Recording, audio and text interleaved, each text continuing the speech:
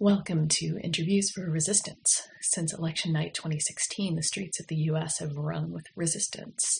People all over the country have woken up with the conviction that they must do something to fight inequality in all its forms. But many are wondering what it is they can do. In this series, we'll be talking with experienced organizers, troublemakers, and thinkers who have been doing the hard work of fighting for a long time. They'll be sharing their insights on what works, what doesn't, what has changed, and what is still the same. I am Sarah Jaffe, your host. Yes, I'm Reverend Annie Chambers, and I'm from Baltimore, Maryland. So you're here talking about the Rise Out of Poverty Act. Give us some history on that. Well, Rise Out of Poverty, and it's been said a lot of times, now we are really trying to get it passed, and we're also trying to make people aware of it. Because in the last 15 years or more, nobody really addresses the plight of the poor. Nobody feels that they have to really, address it. They change around fancy words for poor people, and they say low income, do this and that, and you go looking for housing, and you think it's low income. When they say low income, it's not for us. We can't afford it. But also the fight for 15. That's a small thing I would consider for someone to have money that at least they could pay their rent and have somewhere to live and eat. So we're fighting that these things get passed, but also bring forth the plight of the poor. We have more poor people in the world now, really, but right here in America than ever. I work with families, whole families, mother, fathers, and children that live under the bridge. I work with a prison system that turned people out on the street with nowhere to go and, give them a tent to live in. You hook up your tent, they take it away, throw it out. So it is terrible now. So we have to come forth as the poor and say we will not take it anymore. So this election, there was actually some attention to what welfare reform in particular did for particularly, again, poor women and children because of Hillary Clinton, but it kind of slipped off fairly quickly. No. The welfare reform did nothing for poor women and children. Yes, but it did a lot of things to poor people, okay?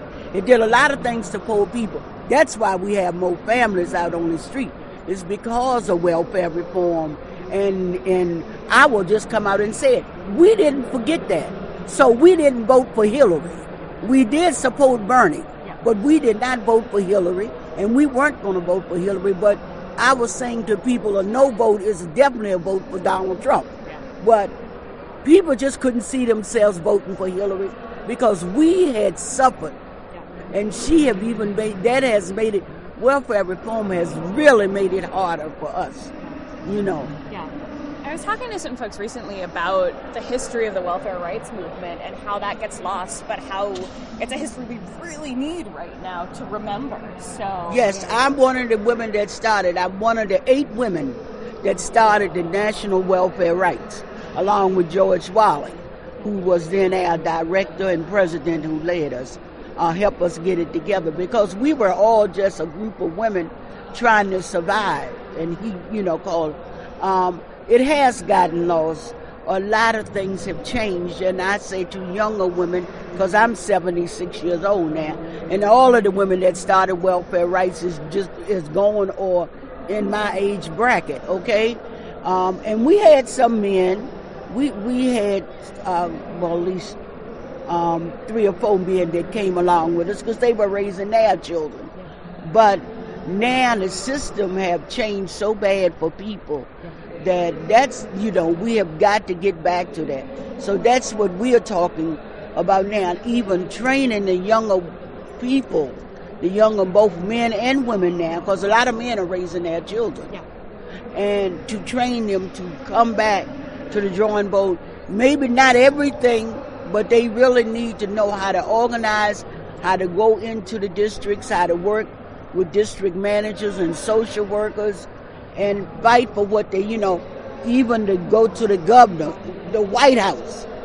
I've been locked up in every state in the United States because we got out there and fought, you know. So we're saying to people now that, well, you have, that's a right. Healthcare should be a right. Nobody's child should have to die, or even a person.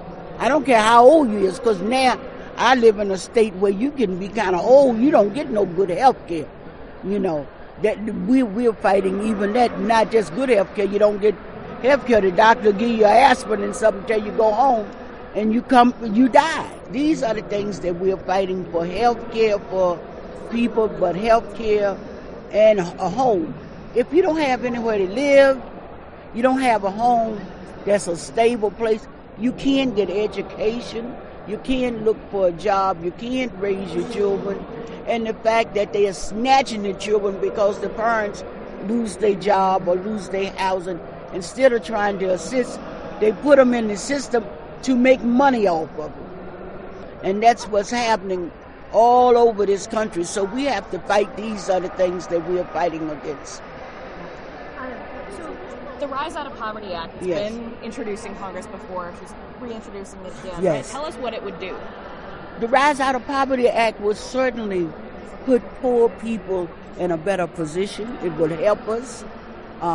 Poor people would be able to, you know, get some of the services and some of the benefits. So if we at least get Rise Out of Poverty Act passed, we would be able to move up and move forward to, you know, better places. I mean, I was a woman on welfare, but it helped me. Okay, they helped me get an education along with my church, that I got a master's degree in social work. They helped me so that I could get a job and be able to support it.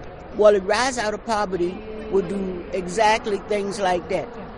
Thank God I'm blessed that I don't have any of my children that get any kind of assistance, that are working, that, you know, they're all working and can own their own homes, and you know, some of them own their own homes, some of them have good careers. But imagine a poor mother trying to scramble every day to survive for her children, to just have food. You know, you can't go to the school system and deal with your child's school problem because you're trying to talk about survival. Or you wake up in the morning, you talking about how I'm going to do rent, how I'm going to do, you know, pay for my children clothes, buy them food. And so it's a survival thing. And the Rise Out of Poverty would put us in a better position. At least you would know you got a house. At least you would know that you got an income that can help you get up and out of poverty. You know, that's what we need. How can people get involved in organizing around? Yeah, we got a petition. So they can get in touch with us. Best way is to go on the Every Mother Network website, www.everymothernetwork.net, and that's one thing. And one thing to add on what Rise is very much taking each of the aspects of TANF, welfare reform, and saying, changing it. So it's pages of changing this and changing, so it's less punitive. So it takes out the word. Rachel West, U.S. Prostitutes Collective. And we're supporting this initiative because, when welfare reform was brought in, I mean, millions of women were literally thrown out of anything, thrown out into the street, no income, nothing. And how are women supposed to support their kids when that happened? Well, it's even documented now that women went into prostitution. A lot of women just, they had to feed their kids. Into shoplifting, selling drugs, whatever women could do to survive, and into so-called crimes of poverty. And so, and then what happened was a lot of women ended up going to prison. And so the welfare reform directly was a result of women going to prison. There's a direct connection between welfare reform and women going to prison for crimes of poverty. And, we know it's the fastest growing prison population now is women. And mostly women of color, and 70% are mothers. And so that's, the major reason why we're supporting this, because we don't think women should be forced into prostitution through poverty and, lack of any means to be able to survive. And, it was all tied up with the war on drugs too. Because then when you came out of prison and you had a drug felony, then, because of welfare reform, you were banned from getting any welfare. I mean, so when you most needed it, coming out of prison, trying to get your life together, get your kids, and you can't get access to housing or welfare thanks to Clinton's welfare reform. And so this is and then it was just punitive sanctions against women. You didn't have childcare, you got sanctioned. It was very, very punitive system, and this is going to address, the worst parts of that very bad welfare system that we have now, where you can't survive. And I was talking to a couple of welfare mothers recently. I mean, it's such a brutal system they have now. It's just really horrendous. I mean, they have to go to work, to these really terrible jobs that nobody wants. They put the welfare mothers there all day. They have to leave their kids in childcare, or if they don't have any childcare, leave their kids, and then have their kids taken away. And then after a brutal working day in the worst jobs, even if they get a job that they want to stay in, they're not allowed to, because they decide what kind of jobs you're going to be in. Then you have to go home and get your kids, and then you have to do extra free work, like on the computer. I don't know, 3 or 4 hours at home after working all day for free to qualify for the $500 a month. So I mean, it's a brutal thing, welfare now. Being on welfare, they make it really practically impossible. And so, this bill is like a breakthrough. We haven't seen anything like that in Congress for decades. And it's, a real breakthrough to have such legislation. Talk about why it's important for sex workers to be leading their own organizing on this front. Right. No, that's been the whole trafficking agenda, which was really pushed forward by George Bush. Is just really a way to criminalize sex workers more under the guise of, rescuing children that are victims of trafficking. The whole thing is a complete hype, and it's meant more immigrant women are being deported because they get arrested. Just an arrest for prostitution is enough to get deported, because it's listed in the immigration as one of the moral turpitude laws, under moral turpitude. So just an arrest, for an immigrant sex worker, you can now, more than ever, be deported for that. And so, that's what we're up against, is well-funded, hugely funded anti-trafficking groups, government agencies, police, get a lot of money through trafficking. So it's just a whole big scam, because, there are some victims of trafficking, but they don't even get help. All the money goes to the non-profits and law enforcement to do these enormous raids, where they arrest hundreds of people, and they say they rescue victims of child trafficking, but in fact, when you look at the statistics, it's men who get arrested now, clients, or just men, that happen to be there. Yeah, we're really challenging this whole anti-trafficking agenda that's, basically moved the public too. It's been a strategy to, we were winning decriminalization, and the public was on our side and thought, prostitution should be decriminalized. And they brought in this anti-trafficking agenda. Now that's what people are focused on. The public thinks, that trafficking is prostitution, and it's two completely different things. Prostitution is consenting sex for money. Trafficking is force, coercion, and fraud, and holding someone against their will. I think this bill is really, really going to be key in addressing poverty of women and children, which is 75% of people in the U.S. who are impoverished are women and children. I'm Pat Gowans, and I'm with the Welfare Warriors in Milwaukee, Wisconsin. So tell us about Welfare Warriors. This has been... Well, Welfare Warriors is a 31-year-old group of moms in poverty and other supporters, and we started up to be journalists. We have a magazine called The Mother Warrior's Voice, and goes around the world. It's 31 years old, and it's 56 pages of only news of resistance, and we primary focus on resistance in any country of the world, especially resistance in any of the wars on the poor. Our goal is, of course, to end the wars on the poor, especially on poor mothers and children. Yeah. And, of course, the war on the poor is getting a little more attention right now because we have a Republican president, but, well, you're from Scott Walker and Paul Ryan country, so none of this is any surprise to you. And Tommy Thompson before that. Tommy Thompson country. So, yeah, the poor have been really under attack viciously since the 90s. So the war on the poor has been very intense, with the Democrats, with the Republicans, and every politician, uses the poor as a scapegoat, and there's more attacks every year. So I don't know if, this particular right now, how much more they're attacking the poor. They're just spreading it out to attack now the working class too, instead of only the poor. Yeah. And so we're looking at things like cuts to Medicaid, cuts to food stamps, or cuts to food stamps. Right. And all of this coming down sort of all at once from Washington rather than being spread out from state to state. Well, at least there are threats so far. Yeah. There's always a lot of threats against the poor, too. Yeah. That we just had last year, we had a huge reduction in food stamps because single people could no longer get food stamps except 3 months out of every 3 years. So poor single people only get to eat 3 months out of every 3 years. And then you have to work off the food stamps otherwise. You have to do 20 hours of work a week of any work, whatever classes, job search, whatever.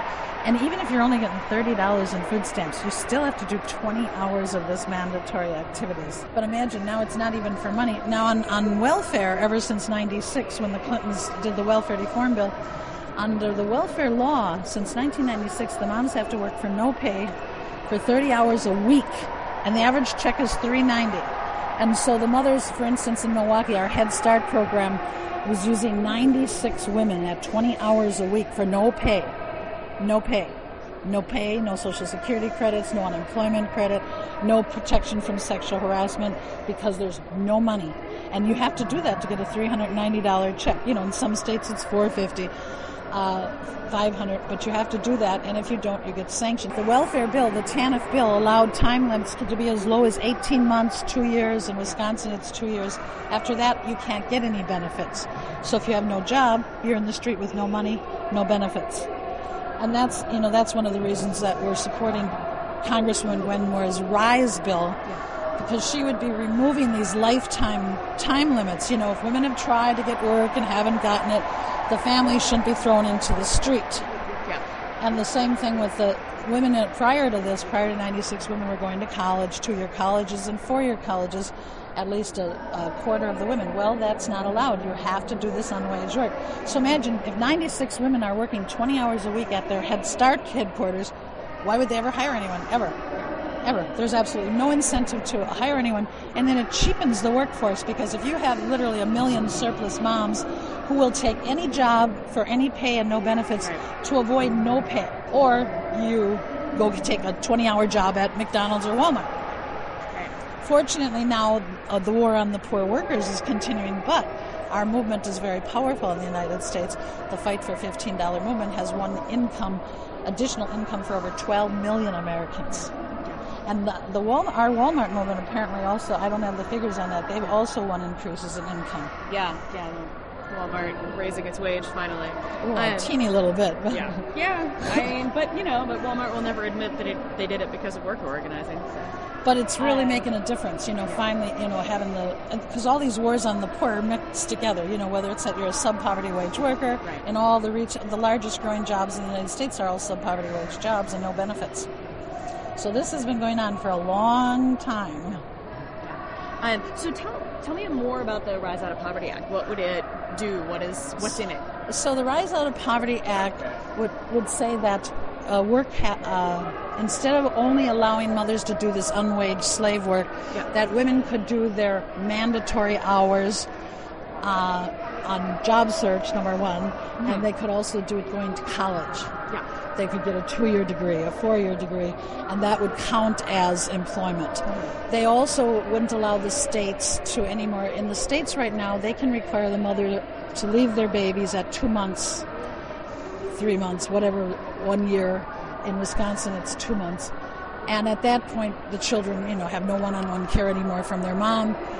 And the mom has to, again, go into that unwaged workforce, or if they can find a job, paid workforce.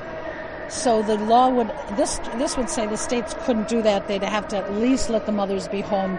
Right now, it's whether it's going to be 1 year or whether it's going to be more is up for grabs, because the bill has been being revised. Yeah. But those are the two main things. And then there's a third thing. The states wouldn't be able to only say they cut the rolls. Yeah. The law would have to be changed to say the states have to reduce poverty and increase employment. Yeah. Not just say, well, we cut 1 million women off this year, and they're all in the streets with zero income, or they're working for 96 people are working for no pay at their Head Start. Yeah. So that's a really important part. The states would have to prove that they're reducing poverty. Another thing that's been really important is that TANF has been a block grant, meaning the states can use that money however they want. And surprise, surprise, they're using a lot of the money, instead of using it to help women get jobs, or even just to give them income while they're looking for those jobs, they're using it for the Child Protective Service system to take more children away. So they say, well, you're homeless because we cut you off. We're taking your children away, and claiming unlawfully, unjustly, claiming it's abuse and neglect when it's not abuse and neglect by state law. Because once they take your kid, you're at the mercy of the system. You do what they tell you, or you lose your child. So TANF, there's also provision, Congresswoman Gwen Moore put a provision in there that they can't use the TANF money simply to take children away because of poverty. And that poverty in no state is actually a legal reason to take children away anyhow, so they shouldn't be taking the children away for poverty. So it addresses these things, how the money is supposed to be qualified to be spent, as opposed to just using it on your roads or using it on taking the children away from their moms. So those are the main things, I think. College, the right to stay home with your children a little more, and when they need you, the right to get education. Remember, people on welfare are mothers who are single. No second breadwinner, no child support from the absent dad usually. And so these are women who really need more time because there's only one adult with the children, and they need more money, and they need more education especially. So Congresswoman Gwen Moore is the Congresswoman introducing this RISE bill, and so I just want to make sure that's clear. So if anyone wants, and she's the representative for Wisconsin. Congresswoman for Wisconsin. And not only was Congresswoman Gwen Moore on welfare when she was actually a young mother going to college, she also had her children in foster care. So she completely, and this is, I forgot to mention one thing. Right now, the Child Protective Service system has been privatized. And when anything is privatized, it gets much more dangerous because you combine not just prejudice against the poor, but now greed and prejudice. And so it's privatized. That's another reason so many layers of professionals make money. But so she really, truly has experienced, the different levels of oppression that single mothers go through when they have to deal with getting their child support from the government. And that's all it is, it's a child support check. And then they have to work it off for no pay. So people believe that the TANF bill, when it was passed in 96, that it actually forced women to get a job, and it forced women to work to get their check. They always imply that you're getting a paid job, like you go to McDonald's and you still get a check. It doesn't work that way. If you can't get a job, if you get a job at McDonald's, they terminate your money. And if you can't, they make you work 30 hours for no pay. Usually 20 hours in the unwaged workforce and 10 hours in job search. Think of how backward that is. If you're looking for a job, do you want to look only 10 hours a week or perhaps 30 hours a week? It's a very, very devastating system. And it needs to be put, and it needs to be ended. It's gone on for way too long. Well, the Welfare Warriors, I want to give our phone number. Yes, it's definitely. 414-342-6662. And it'd be great for people to contact us, if they want any more information or to get involved. Do you have a website? And we have a website, Welfare Warriors, and a Facebook, Welfare Warriors. And our email is wmvoice@att.net. Great. wmvoice@att.net. Great. Interviews for Resistance is a project of Sarah Jaffe with assistance from Laura Fayebois and support from the Nation Institute. You can find more information at necessarytrouble.org. Thanks for listening.